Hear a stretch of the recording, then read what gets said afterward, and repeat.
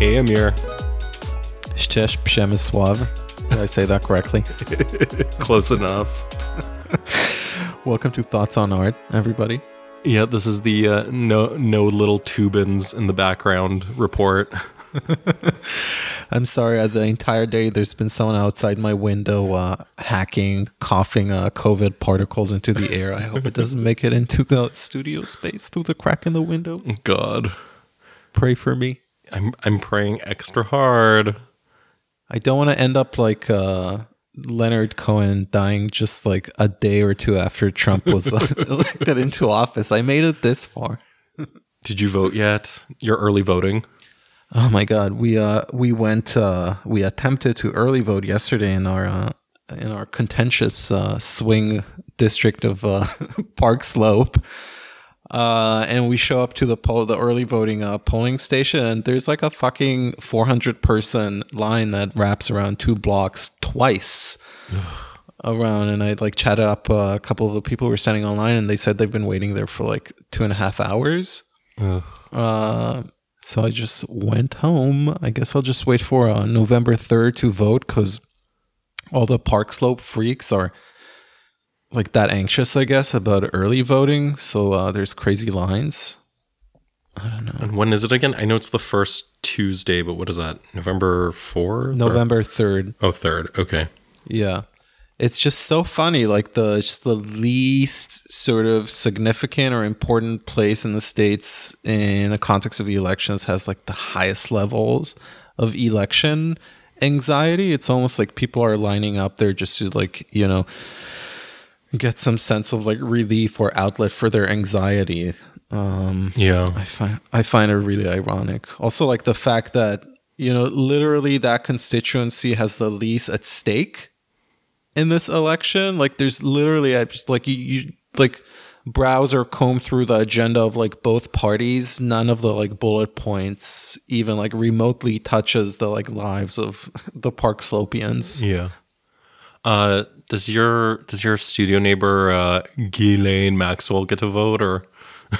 Oh my God, that's a good question, because you know Bloomberg's been putting all this money into like bail funds in Florida, so ex-felons could vote, because you can't vote there unless you've like paid off all your like court debts and stuff like that, which is insane. So that Jew's been putting all that money into democracy there.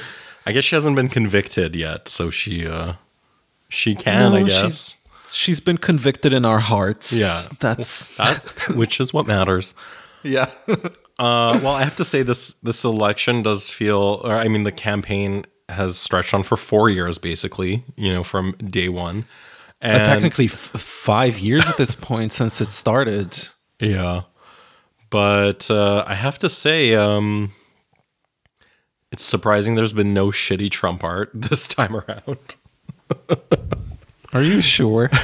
No, I just mean like, leading up to the election last go around, you know, there are all those kind of fundraisers for Hillary where it's like, oh, great, I can help Hillary win by hanging this Deborah Cass painting of an ugly orange man on my wall.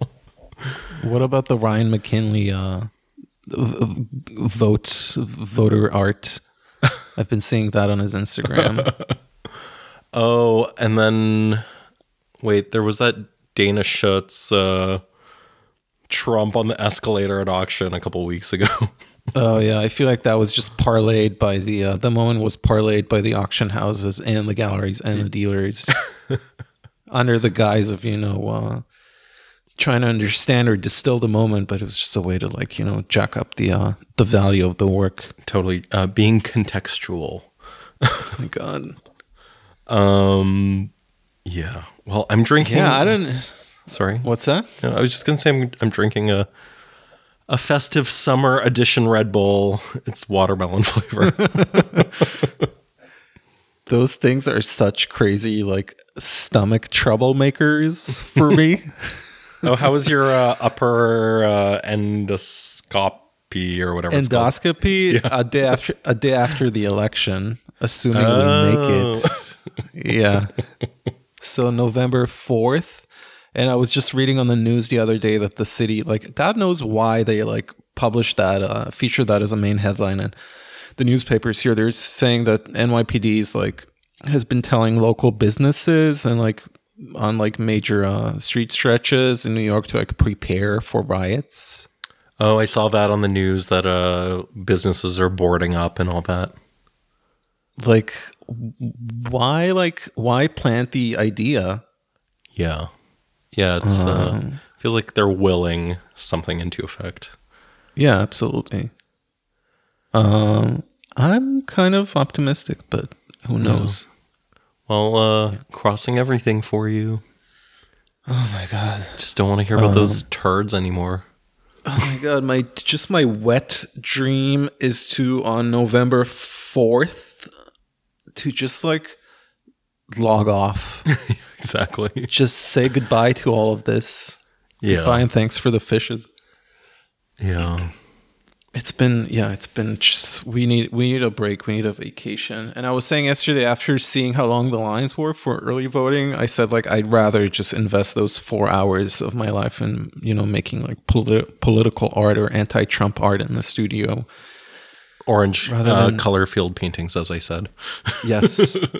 Or maybe a Catherine Bernard like pastiche that involves Cheetos or Doritos. You could just spread Cheeto dust on canvas. Oh yes, I'm sure someone has done that already. Oh, I'm sure of it. Or just like somehow they got the dust straight from the factory, and there's a vial of it, or a plexiglass plinth full of it. And it's a social commentary on the geopolitical discrepancies vis-a-vis the tariff economy, and Yeah, there's been a lot of commentary on art lately, kind of stunt art. You have anything that comes to mind? Like the pile of carrots. Oh my god, yeah. Yeah, that was a... What was that story? Was he like a BFA candidate or... Yeah, I guess it was his graduation show, an artist in London. I don't remember if it was Goldsmiths or one of those schools. But there was a giant, 2 tons of carrots dropped on some plaza as a commentary on food waste, because apparently there are carrots that aren't nice enough to sell at the store as regular carrots. Yeah. But also, that's what becomes baby carrots. So, oh, really? Yeah, they just kind of I thought they just grow out of the ground, tiny little tubins with no. Oh my god! Yeah, shriveled foreskin. Thank God nobody's watching a recording, lest we get caught waxing the tubin. There's also that artist, I forgot her name. She did that Creative Time project in New York a few weeks ago where $1,200 worth of pennies. Oh my God. With a text work were distributed to bodegas and other small businesses. And she harassed people who are trying to stay afloat to participate in her. What was inscribed? I don't know. Pennies? I'll link to it on our Instagram at thoughts with a 0 on art. And it also brings to mind all for Eliasson's huge iceberg stunt outside of the Tate Modern in London. Oh, yes. A commentary on climate change, because none of us know. We haven't heard yet. What was that? Sorry, it was just a gigantic piece of an iceberg that was freighted totally by maritime means over to London. Yeah, like thousands of kilograms of CO2 were expelled to move an iceberg to London, which reminds me of that first episode of Fresh Prince of Bel-Air, where Hilary Banks is like, "Daddy, I need $500 for a new hat." And she says she's going to a Save the Everglades bonfire where her and Emilio Estevez and probably Charlie Sheen and whoever else are going to have a big bonfire on the beach to stop global warming. Was that pre-HIV, Charlie Sheen? Oh my god. Which kind of, now that you mention that, it reminds me of this. Went to a Friends opening a few years back. I won't mention a friend's name, but it was in Chelsea. And she was traveling from abroad for the show opening. And at the opening were a few friends of hers, locals, but expats. One of them a UN employee. And he was like just in between jet setting, like between environmental awareness, like summits across the globe, and was just talking about with a straight face, and the irony was just incredible. Yeah, it's ridiculous. It's yeah, we don't need more awareness art. Or just any forms of stunt, like also that Venice biennial immigration awareness. Oh god, yeah. Or another climate change awareness thing was that opera that won the Golden Lion, where it was like, numerous semi-trucks full of sand were driven in, again as a commentary on climate change. So they moved, tons and tons of sand. Where are you thinking about the Bulgarian pavilion at the Venice Biennial? No, the beachgoers thing? It was the beachgoers, but it was I believe Lithuania. Oh, Lithuania, yeah. And the pavilion was notoriously bringing them to the verge of debt, like insolvency or like national bankruptcy or something like that, because it was so costly to maintain throughout the duration of the biennial. Yeah, I guess because of all the performers and everything. Anyway, I just feel like you could get the same point across without having to ship sand from Lithuania, because sand is sand. Just ask Greta.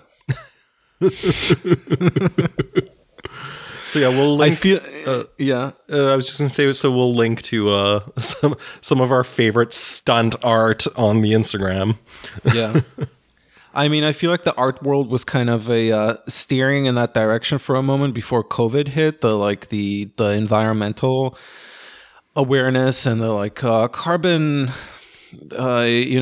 carbon expense awareness and stuff like that. We'll talk about Kordansky later, but there's an article that talks about his. I think it dates back to February, talking about his expansion and how he's trying to go green, which has been a trend for some galleries as well, I guess, before COVID hit.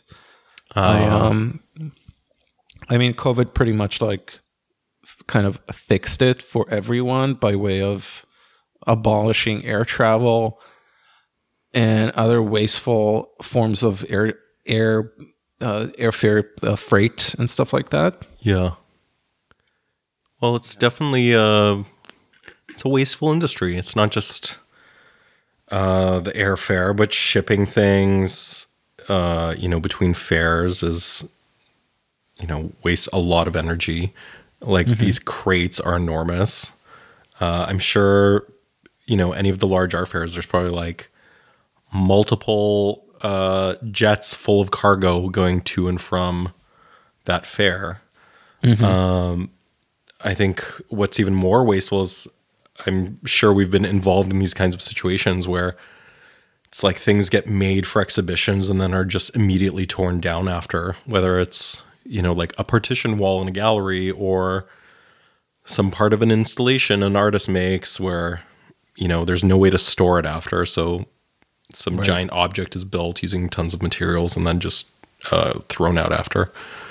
So, and I mean, say what you will about the violent capitalism of New York, but if you compare it to Los Angeles, just in the context of the arts, East Coast, West Coast, I feel like the East Coast is more burdened by the scarcity of space and that kind of it impacts the size of work usually shown, and artists are just, by way of having smaller studio spaces, they just tend to make smaller works. And the biggest it gets is not even that big, even in the biggest galleries in New York. And Los Angeles is all about the ample space. And I'm just researching for this episode, looking at some Harold Ankart shows, one specifically at Kordansky's space. He made this huge wall size painting out of cinder blocks that's 40 feet long, And like, what do you do with it? Where do you store it? Who do you sell it to? Yeah, I mean, those the galleries have just grown in size in Los Angeles ever since galleries started moving to downtown LA, to these huge warehouse spaces. I had a show in one 4 years ago, and it was just overwhelming. Like, that was such a beautiful show. Oh, thank you. I saw it in person. I'll never forget it. Thank you. But it is overwhelming as a young artist to try to fill the space, because you can't even do like a very simple minimal gesture in a space like that. Mm-hmm. If it's one room, like a typical New York gallery, you could have one object, but one of these warehouse spaces is just too massive to do that. You really have to produce a lot of work, and there really isn't a budget for that in most cases. So, and as I like to see it, you should be able to make your artistic argument concisely, or it should be like an exercise that at least you like force onto yourself before you go really big. It's like, like poetry versus like infinite jest size of like a magnum opus. You should really be able to like concisely tell your story. Yeah, exactly. Before just blowing up scale to enormous sizes. But like as you said with kind of the storage question, or even let's say if someone's buying a work, like even very wealthy people don't necessarily have large homes or a lot of empty wall space or something. So most people probably just want a work that's like 3 by 3 feet, or like a meter by a meter, or slightly larger, not one of these kind of museum-sized works. It's just doesn't work for a lot of people.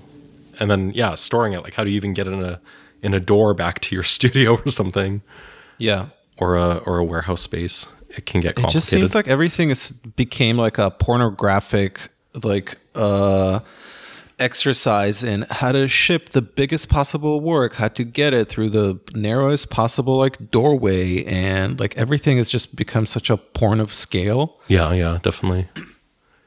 Yeah, it's there's nothing wrong with making human-sized works, because then it's better for the environment, it's better for us, it's probably better for a collector or an institution that has to deal with it. So yeah.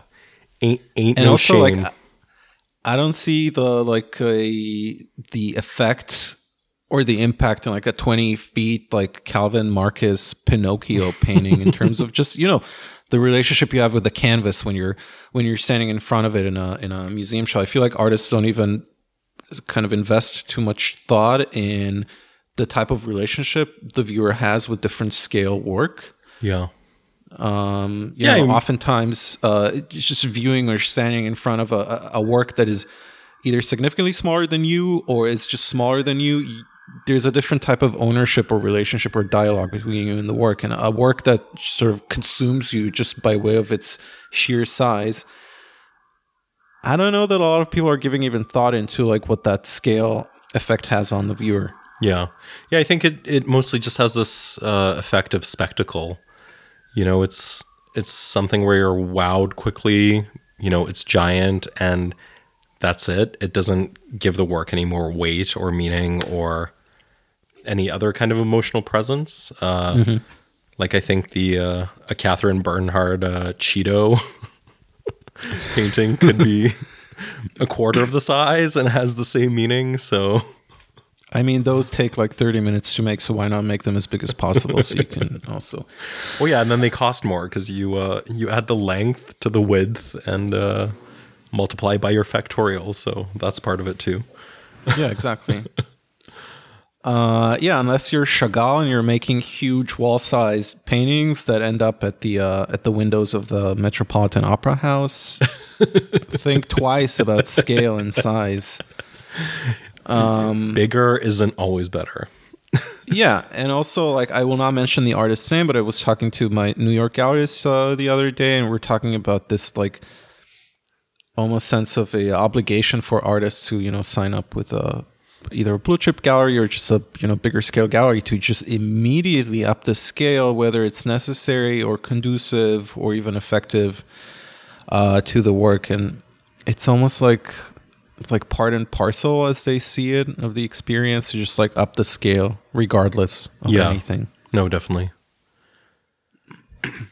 All right. Okay, before we go on, I just want to give a little shout out. Is that okay, Amir? Yeah, of course.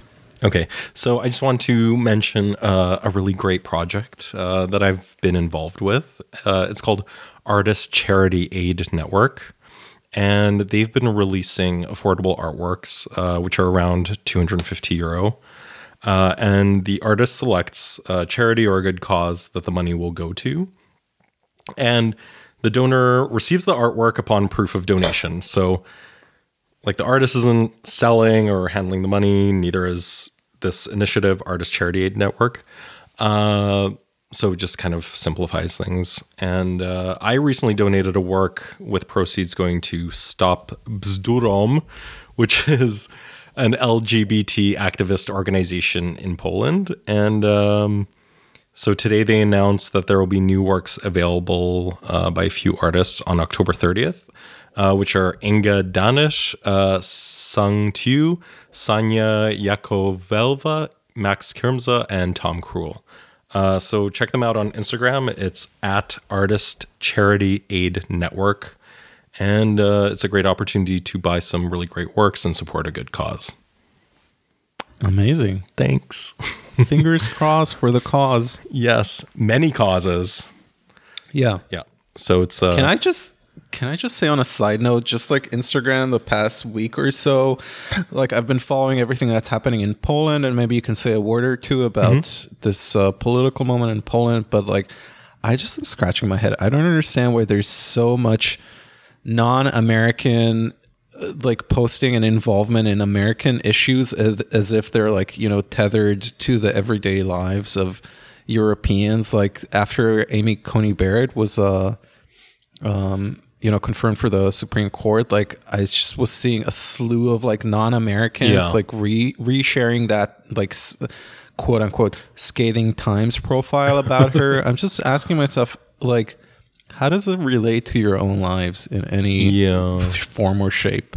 Well, I think it's that outsized American influence on literally everything in the world. This, I think especially in the Trump administration, it's like this has been really prevalent on Instagram, and not that these issues aren't important, to everyone and humanity. But I think, like you said, like if, there are people I've seen who are in, other parts of Europe or in Germany or something, posting about, Amy Coney Barrett, like how this is a travesty, blah, blah, blah. And meanwhile, there is this thing happening next door in Poland. And I think the immediate effect of what's happening in Poland is actually something that does and can affect people's lives in Europe, because Poland is a part of the European Union. There's been this very tumultuous history in this part of Europe with, Poland being in the Soviet sphere of influence and now as a part of the de facto West. But it just seems to continuously be kind of like this test lab for social chaos as the decades go by. Yeah, and also Poland's way more Catholic than the States. Yeah. Is there a separation of state and church in Poland? Not like in the States where, it's this de facto statement. Like, I don't think there's this overt statement in the Constitution, unless I'm wrong. But basically what happened was, so I was just at this ceramics retreat, like part 2 of the residency, where we were doing our glazing in southern Poland this past weekend. And one of the artists there, her name's Eva, she's 60 years old, so she remembers a lot, and she was arrested in the 80s for protesting. And she was saying that like they used to do exhibitions in churches in Poland because they were actually much more progressive and were open to, like artists engaging there and doing projects, and she was the proto Pussy Riot. Yeah. and they were like the resistance, but it's like, of course they were the resistance because they just wanted to have more of an influence in the country. They were also, most likely in cahoots with the CIA and just being kind of like another element to bring down, like the socialist sphere in Central and Eastern Europe. Mm-hmm. And so back then it was like this beacon of hope for people engaging in, their life in the church. But then as communism fell, they just kind of got more and more influence in the country's political life and people's, personal lives. So like in 1993, there was this compromise made, which was about abortion rights. And so abortion wouldn't be banned, but abortion could only happen in cases of rape and incest, a situation where the mother's life is threatened, or if the fetus is considered unviable and, it's just torturous to the fetus or to the mother to give birth to a child that'll die like soon after birth or with like very severe defects. So this has been kind of the agreement that's, gone by since 1993.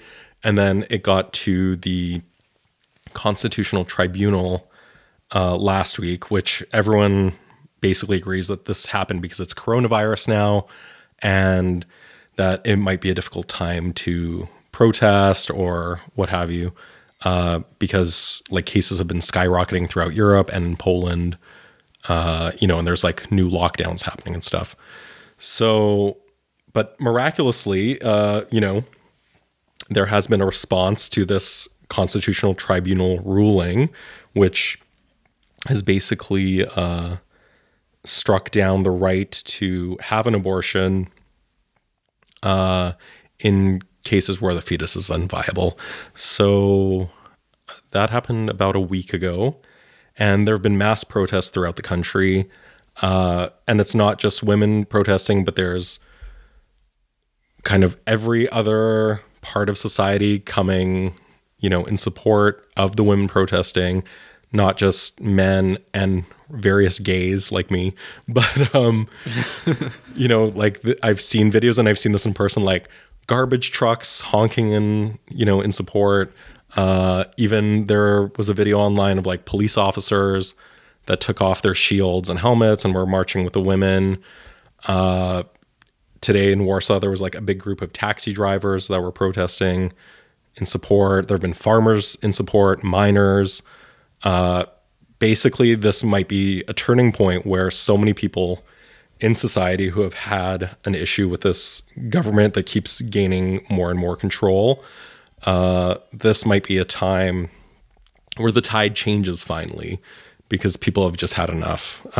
Right. About like an invasive government, and also things are not getting better. And with coronavirus, things were under control and now they've gone a lot worse, and there isn't more control for small businesses. Right. So yeah, I'm hopeful. And I was at a protest on Sunday in front of a church with the artists, and we got a lot of honks of support, thumbs up, people, telling us they support us, and there were only kind of 3 psychos we dealt with. So, and you love getting honked at. I love getting honked at. I love one-on-one FaceTime with cuties, and yeah, there were guys where I was like, oh God, these guys in the parking lot waiting for us that look like thugs. They're gonna tell us off. And they're like, hey, we really support you. I was just talking with my wife about this, and this is stupid. So. Yeah. It's funny because most of my adult life I've lived abroad outside of Israel. And so my first 7 years in Berlin, I was kind of on a student visa and all that stuff. And I could never really afford to have any sort of brush with the authorities or with the law. So anytime like there was a political moment that required like hitting the streets, I like instinctually was like just fearing that, I guess. And so I developed this this kind of reflex to kind of stay at home whenever a moment gets heated. And also here in the States as well. Like, I only got my citizenship a year and a half ago, and before that, like, at least that's the notion that I get here, that you really don't want to mess with the authorities here because everything just ends up on your record. Yeah. Well, especially there, like there, it is an issue if things end up on your record. Yeah. Whereas I don't think they matter here. Like if I had a criminal record, I don't know, it's like maybe I can't run for president or something, but like in America it is so, it's like really to scare people. Like this is going to be on your record and you won't be, you know, X, Y, and Z. Like you're not going to get a job. Yeah. You're not going to be a teacher. No, America's really psychotic about those things and really just uptight. There's like, they keep scaring you throughout different like points in your life that like if you do this, then the next step could be taken away from you, and like the upward mobility can be pulled from under you at any given moment. Exactly. So yeah, I was anticipating police presence, but there was none, and the people who had an issue with us look okay, they're really ugly. Sorry, this is an aesthetics-based podcast, so I'll say it. It's like they're really ugly. Like the hot people were supportive and the ugly ones had a problem. And the only teens that I saw that like went to this church, it was mostly families or like really old people. And then there were two teens that were just like pasty blobs that, you know, incel light. And as a fatty, I'm allowed to say that they were not cute. So check yourself. Fingers crossed for the cause. Yeah. No, I feel hopeful for once. You know, other protests, I just feel are like, you know, like a Greta Thunberg protest. I'm just like, okay, this is not going to do anything. This is such a complicated issue. But I feel like this thing happening right now, like something tangibly could improve. So yeah, I mean, I personally am on like Esther Varick Kim team in terms of like just being scared of the energy of protests and like just feeling like it can come for you and it closes in on you. Yeah. So I'm of that camp. I don't know if it's by way of, as I said, the habitual like not hitting the streets because of like visa and permit issues, but like I'm just a scaredy cat, and I like big shout outs to all the people who were hitting the streets here this past summer. Yes, definitely in New York. Can you give us some background on the Esther Kim Varick, since you mentioned it? We've discovered through our analytics we have viewers that are, you know, hardened artists and people that are kind of more casual into arts and culture. So can you give some background? Yeah, so Esther Varick Kim is the founder and owner of Various Small Fries, a Fires. LA Fires. Sorry, what did I say? Various Small Fries. Oh my God, I guess that's what I think it's called in my head until I have to spell it out. Various Small Fires, which is a taken from an Ed Ruscha painting, if I'm not mistaken. Oh yeah, I totally blocked that out. Yeah, I assumed it was. I assumed it was like when she was starting the gallery and she was, you know, like spiraling and fetching, and she's like, "I have so many various small fires to pull out before this place opens." Yeah, so she's the founder of Various Small Fires in Los Angeles, and also might be known to you from a character that was based off of her on Girls season 4, maybe. Oh my God, I forgot about this. that up and coming aspiring Asian gallerina that actually used to work together with the. God, I'm forgetting the character's name now. What's Allison's? The Charlotte of Girls. Damn, what's her name? Like the uptight gallerina. Oh my God. Okay. Anyways, there was a character in Girls based on her. This sort of like uppity, high-strung, up-and-coming gallerina. And so Various Small Fries is a gallery in Los Angeles. And Esther Varick Kim is the founder, owner. She's married to this Jewish investor, angel investor. I'm sure that's a euphemism for like some shady dealings that go on there. And then after the George Floyd killing at the end of May and all the riots in LA, she, I guess, notoriously like made a social media faux pas and posted something about how scared she is for her kids in her, like, I guess, gated community house in LA, and with the protests taking place outside her house, and something like really her kids can't, whatever. Her kids couldn't sleep because of the ruckus or something, and she was taken to task on Instagram by a few people, but an artist who I follow, who I appreciate his posts.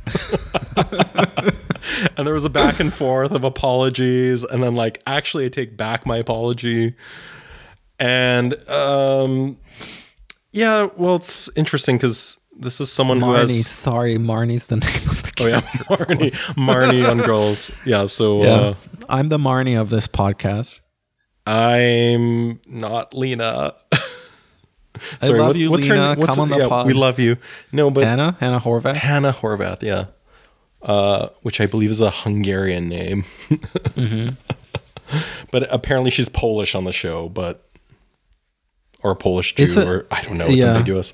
But there's a Polish reference, but it's a Hungarian name.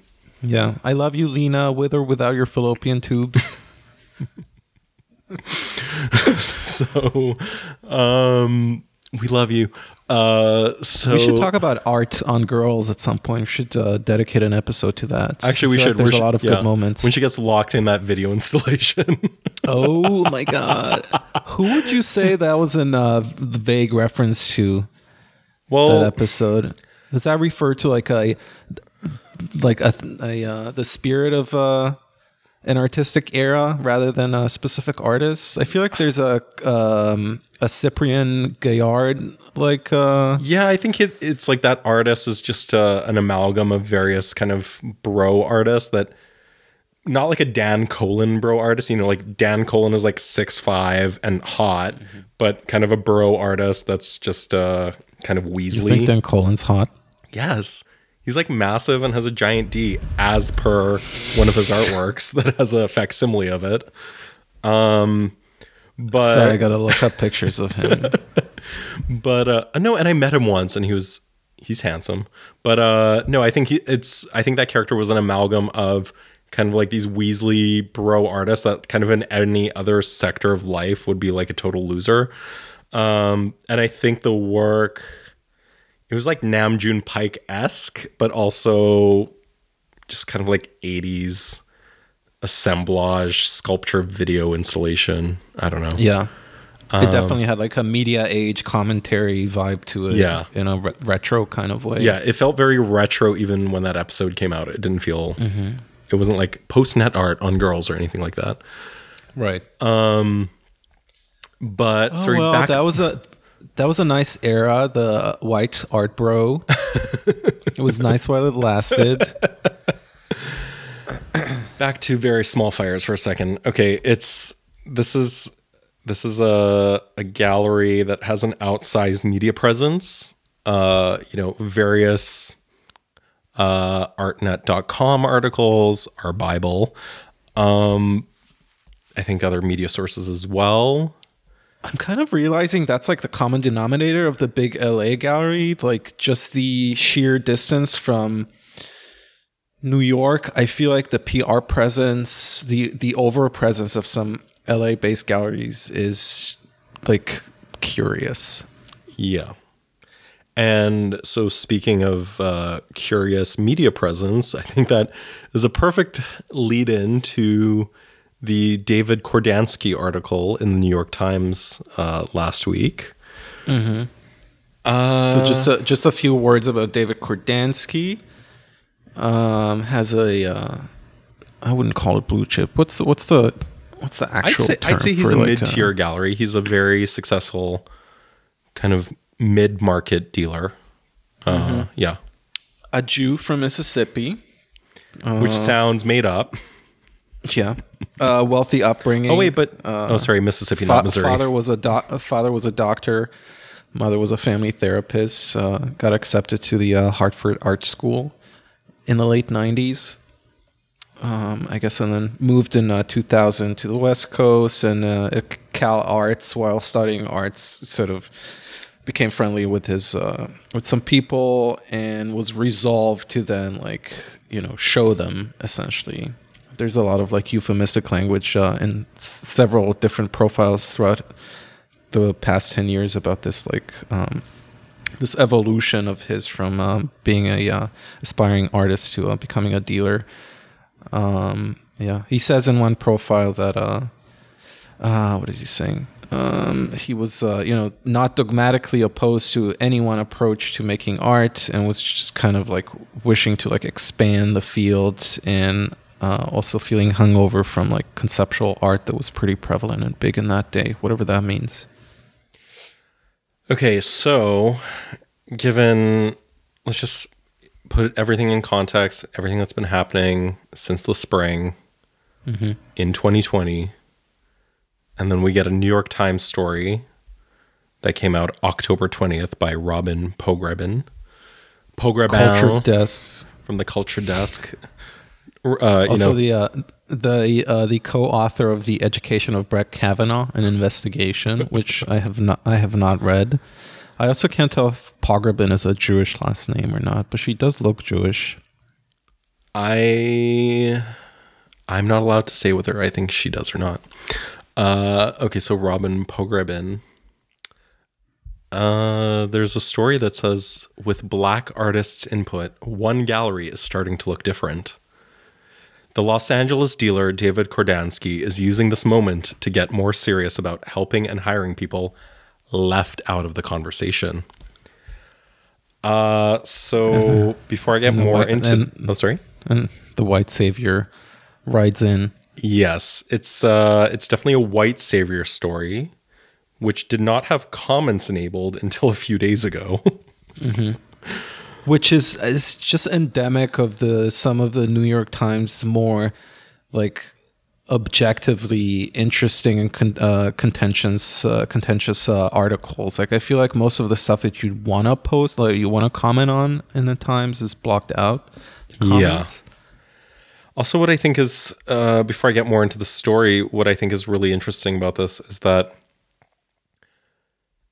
this writer covers basically news kind of stories in the art world.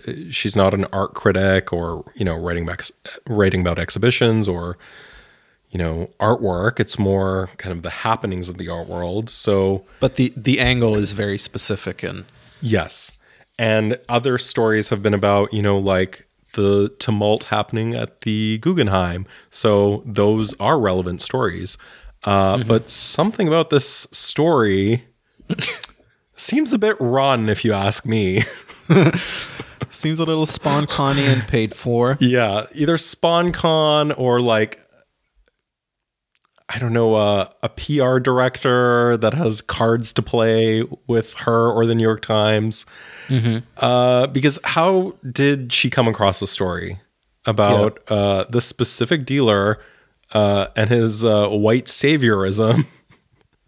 Oh, and then the people that are kind of give comment to sort of reinforce the narrative are various gallery artists and people that have worked with him. So it's it's like a round table at a Fox News with Rudy Giuliani and Chris Christie talking praise of Donald Trump. Yeah. And so basically the story just goes through, all these, he works with a lot of Black artists, which, apparently is more of a recent thing. And I mean, let's just mention to our listeners that among his artists, the better known ones are Jonas Wood, which I think he was their relationship was the most significant to Jonas Wood's rise to whatever you want to call it. Yeah, Richard Tuttle. Richard Tuttle, who just joined the gallery, if I'm not mistaken. Yeah, and then some great artists like Rashid Johnson, Lauren Halsey, Sam Gilliam, Dina Lawson, and Adam Pendleton. And all those artists I just mentioned are Black artists. But he, I guess, had an I mean, epiphany. Yeah. That He famously, yeah, go ahead. no, you go ahead.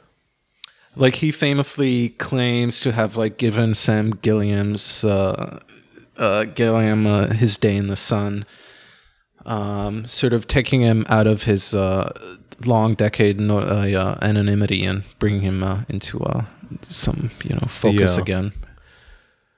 Anyway, I think we'll link to the story, but my issue with the story is the same as other similar stories I will get into that have come out recently, where if you, let's say, own a gallery and realize there is some sort of issue with like an imbalance in your gallery or people that aren't white not being given opportunities, then you should correct that and make an effort and not call the New York Times to publicly highlight it. Right.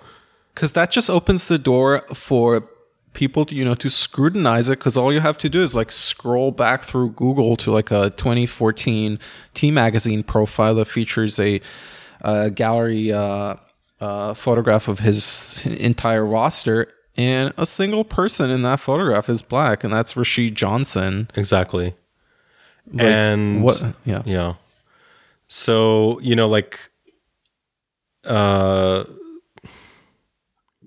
so the Instagram account Cancel Art Galleries, many people have chimed in with some stories they've sent into the account pointing out exactly that is this like a genuine effort to kind of right a wrong in society, or is it him just trying to just be on top of things and not look out of touch and be part of a market moment?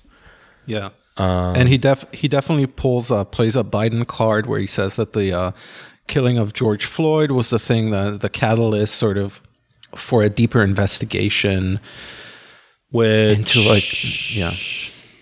I know I'm a white person, but I think that's so offensive. Like, I don't... Go ahead. Yeah, I mean, it's definitely offensive. It's just a little cynical. I don't know. Do I even have to mention that? Like, isn't it obviously cynical? It's cynical, and it sounds like a PR specialist, wrote that for you.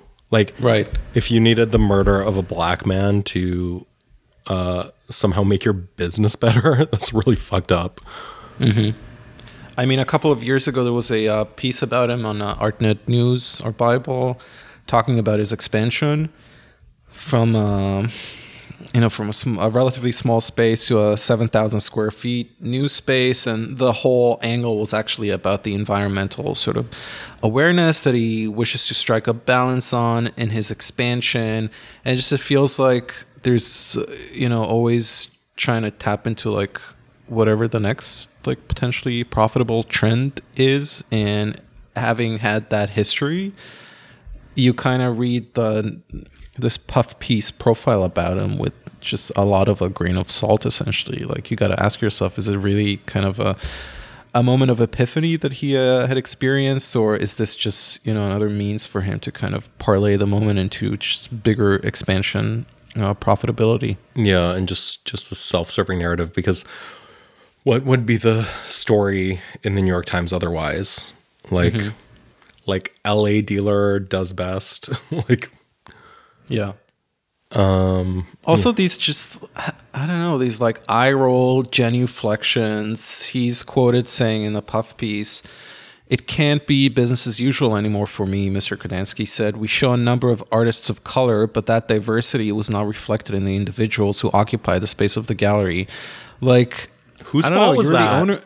You're the owner of the gallery. You've had all these years to make a change. It's like, the arguments Trump was trying to make against Biden. Like, you've been a politician for 47 years. Why haven't you done anything about it? Like, you needed a black person to be killed by a police officer to like realize that there's not a single black employee on your roster and your staff. Sorry. Exactly. And it's not that he's like, the gallery's in Anchorage, Alaska, and he's like, there's no black people here. It's like, you're in fucking Los Angeles. Yeah. Like, what are you doing? It's it's just so absurd. And it's just this like general, like Adam Neumann-esque, like also language about everything. There's another quote from the Puff piece. Bespectacled and youthful, Mr. Kordansky can come across as an earnest, impassioned graduate student who uses phrases like peel back the onion and dig into the marrow of our being and try to be a conduit of love. But he recognizes that he can sound, in his words, hippy-dippy. Artists say his intensity furthers a spirit of community at the gallery. I don't know, sounds like Adam Neumann to me. Member of the tribe. Yeah, that's the former CEO of SheWork. Mm-hmm. Oh my God. Whose piece did I just saw? Oh yeah, I saw it at FIAC. This like neon wall installation that uses the WeWork font, but instead it says "We can't work." I'll do a Michael Barbaro. Oh, maybe we can have him on one day. He's of our tribe, so maybe he'll make an appearance. Which tribe is that? Which of the many tribes is that? Oh my God. Here, another quote from the article. Some galleries have never had an African American artist, or maybe only had one. How can you be a gallery based in North America and not have an African American as a critical part of your program? I don't know. What were you doing 5 years ago? Yeah, exactly. And that's a question quote from Mr. Pendleton, Adam Pendleton, an artist of the gallery. That's never been the case with David. He shows queer artists, black artists. It just seems to be a part of who David is. It should be a part of who we all are. Sorry, but all of that sounds like somebody has a gun held to their head. Totally. It just forced testimonials. It's like, what is this, a NXIVM meeting? Yeah. Oh my God, totally. And like, of course the gallery has some queer artists. I'm looking at the website now. There's like 30 artists listed, like by sheer, chance there's going to be someone that's not straight. Yeah, and also you can just declare yourself a queer at this point. Yeah. Like, I don't know, Jonas Wood can wake up tomorrow morning and be like, I'm queer. I'm queer. Yeah, no, it's true. Oh God. It's just, you know what? It just sounds like diversifying your portfolio, and that's always like attuned to the changes of the times and just seeking a better form of profitability. I'm white, so like I can't make those claims, but like I don't truly see how it advances the cause substantially rather than lift some boats in this rising tide. Maybe I'm just too cynical about this whole thing. Well, I just think when there's articles like this, it feels like it's not a good faith effort. It's more like I need to put out any fires that may come up. Mm-hmm. Because, like we said, if it was a genuine effort to kind of rebalance, a severe imbalance in the gallery's roster or in the who's working at the gallery, but if you're having to like plant a PR story, yeah, exactly, something doesn't seem kosher. Yeah, it's like when the New Yorker published that Hunter Biden profile like a month and a half ago or 2 months ago, like just trying to like curtail any like future like oppo that will come out against him. It just makes you look guilty. And then the next show, the upcoming show at the Space, is in collaboration with the Racial Imaginary Institute, which is, according to their website, our name, Racial Imaginary, is meant to capture the enduring truth of race. It is an invented concept that nevertheless operates with extraordinary force in our daily lives. And so it's a curatorial team made up of poets, curators, philosophers, scholar and activists, filmmakers, playwrights.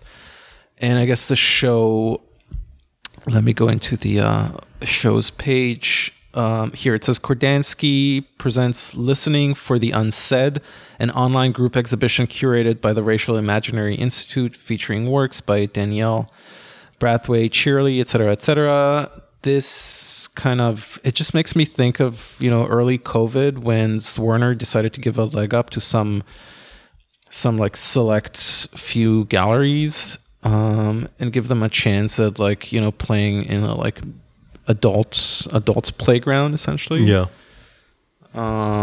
As you said, it just doesn't feel very like good faithy. Yeah. To me. Yeah, I think something doesn't smell right when someone draws too much attention to the good things they're doing. Like, yeah. I think it's one thing if somebody else brings that attention and, says, I want to commend this gallery or this institution or this individual for doing something positive for society. But when it's clearly something of your own doing, and lately there have been a lot of examples of that where somebody has said, like, oh, we're a really queer, open, accepting Chinese restaurant in New York. Mm-hmm. Or there was another example of this recently. I can't remember now, but this. Google Images has that feature now. Like, the other day I was looking up Sahadi, which is like in my studio neighborhood, and it has this feature now that. Wait, let me pull it up.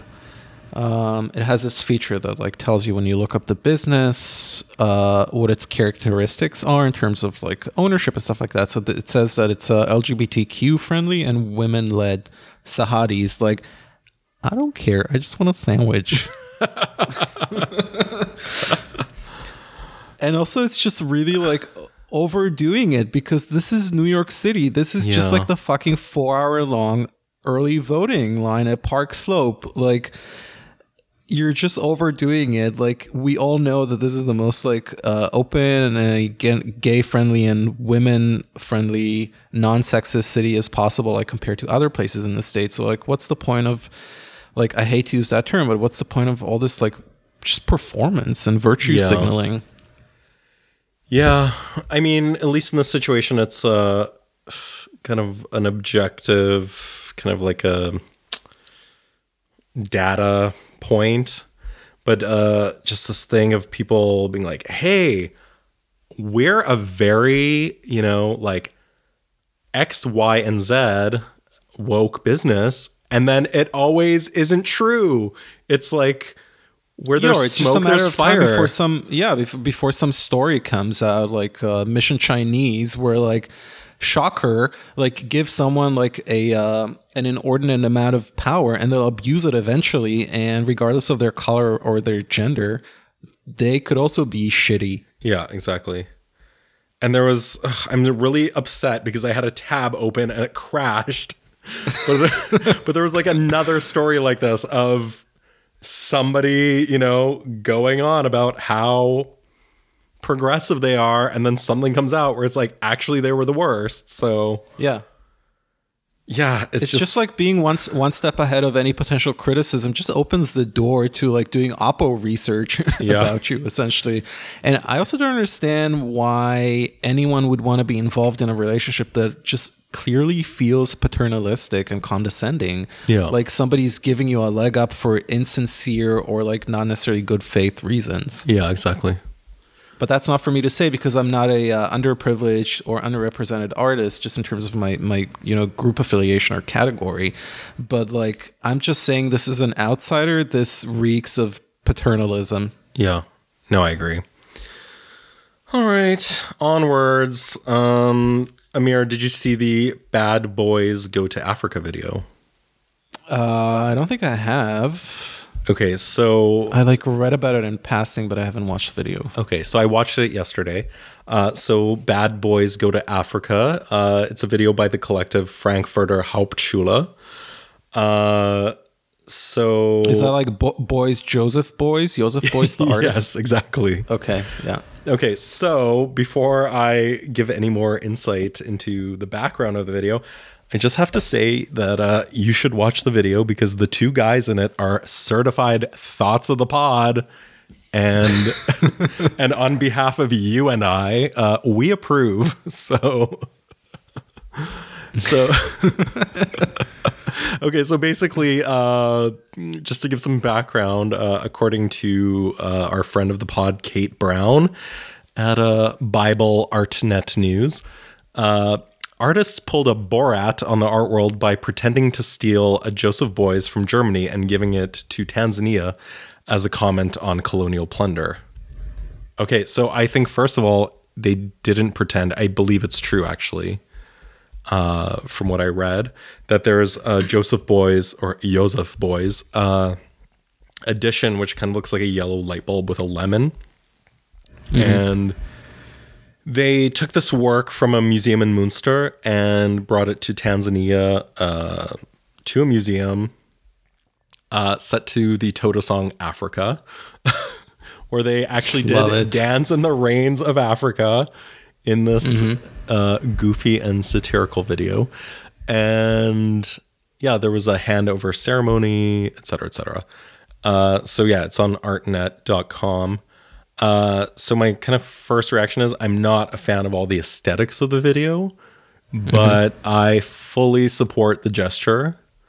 I'm watching it on mute now as you speak. And I think this is actually... Oh, wait. Okay. Sorry, breaking news. There was an addendum at the end of the article. Note, the story was updated on October 26th to include new information from curator Dionys Magumba that the work installed in Tanzania was actually a replica and that the theft was staged. Interesting. Okay, because I fully support the theft, so... There's also footage of them on a flight to Tanzania with their masks off, which is a little disturbing. The plane's very empty. Yeah. There's mask safety videos you can see also. Yeah, they're on a, I believe, Emirates flight. Or is it Qatar? I don't know. Anyway, this is actually a situation where I think awareness artwork works, because I feel like in the eyes of most of the world, they do not know about the colonial connection that Germany has. And the countless works that were plundered from Africa and other corners of the globe, which are in Germany right now and will probably never be restituted. And where there is a very paternalistic attitude towards kind of the quote unquote protection of these artifacts, including things like human skulls. So it also just generally seems to have been done with just a good amount of good faith, and there's no like high financial stakes for this whole operation. It's not like a biennial stunt or something like that. That's co-sponsored by 3 mid-tier galleries and like an upcoming museum exhibition. Yeah, it like you said, a good faith effort, and I think this is actually a media tool or an artwork that will actually educate a lot of people and also, about I this guess issue. I'm just realizing now what I like about this work. It's a work done by Germans, and it's actually humoristic. It's funny, which is such an anomaly. It's like good-spirited, fun, lighthearted, but contains sort of a deep message. Tries to convey something important. Yeah, and there's some cuties in it, so can't go wrong. Frankfurter Hauptschule. I guess I'll have to look that up. Yeah. Interesting. Yeah, I support anything in the artistic German realm that deals with raising awareness to past atrocities, national and personal. I think we've seen one too many things about the Holocaust. Now it's time to just sit on the sidelines, just step aside and let this issue become sort of a more forefront topic. Totally. I support that. Yeah, that's 2 thoughts up from Thoughts on Art. Yeah. Oh my God. Well, is there anything you're excited about this week, Amir? What am I excited about this week? I got the upcoming election. Everybody should, New Yorkers should go see Jordan's beautiful show at the Grand Street James Cohan space. Yes, it looks amazing. Opened. Congratulations. Congratulations. We had such a nice gallery lunch in the Village. They like converted some blocks to like just open streets that are perma blocked to traffic now at this point. And so they really took advantage of like the ability to just like walk on the street, and they just turn the block into like I forget what corner it is, but just put so many like tropical plants there, and we had such a nice like environment for a nice gallery lunch. And yeah, you got to see the show. It's really beautiful. What else am I excited for? It's just been working a lot in my studio, making new bodies of work and paintings, and I finally finished the Neapolitan Quartet of Elena Ferrante, which I very much enjoyed, and I even finished that shorter novella, The Lost Daughter, in like 3 days, which I also enjoyed. So our women listeners, hit me up on Instagram or whatever if you want to discuss some Ferrante. I'm a sensitive male. And I don't have any book lovers in my life to like discuss my anxiety-driven COVID readings. So reach out to me. Sorry for the incoherent blathering. What are you excited for? Well, okay. I just got back last night from the ceramics thing, and then I was in Krakow for a few days as a part of it, because we moved everything to have more kiln capacity and all the different glazes on site at this ceramics studio. So now I'm in whipping my life and my house into shape mode, because it's a disaster, and I'm happy to actually have a few months now to make work for a show next year and not have it be this rush where it's like you have 90 days to, think of something and make a show. So I actually have some time. I can experiment. I can have fun, which I haven't in a long time. Where's the show? In Paris, at Galerie Deruyon. Amazing. I love them. Me too. Are you going to be a Pshemik in Paris?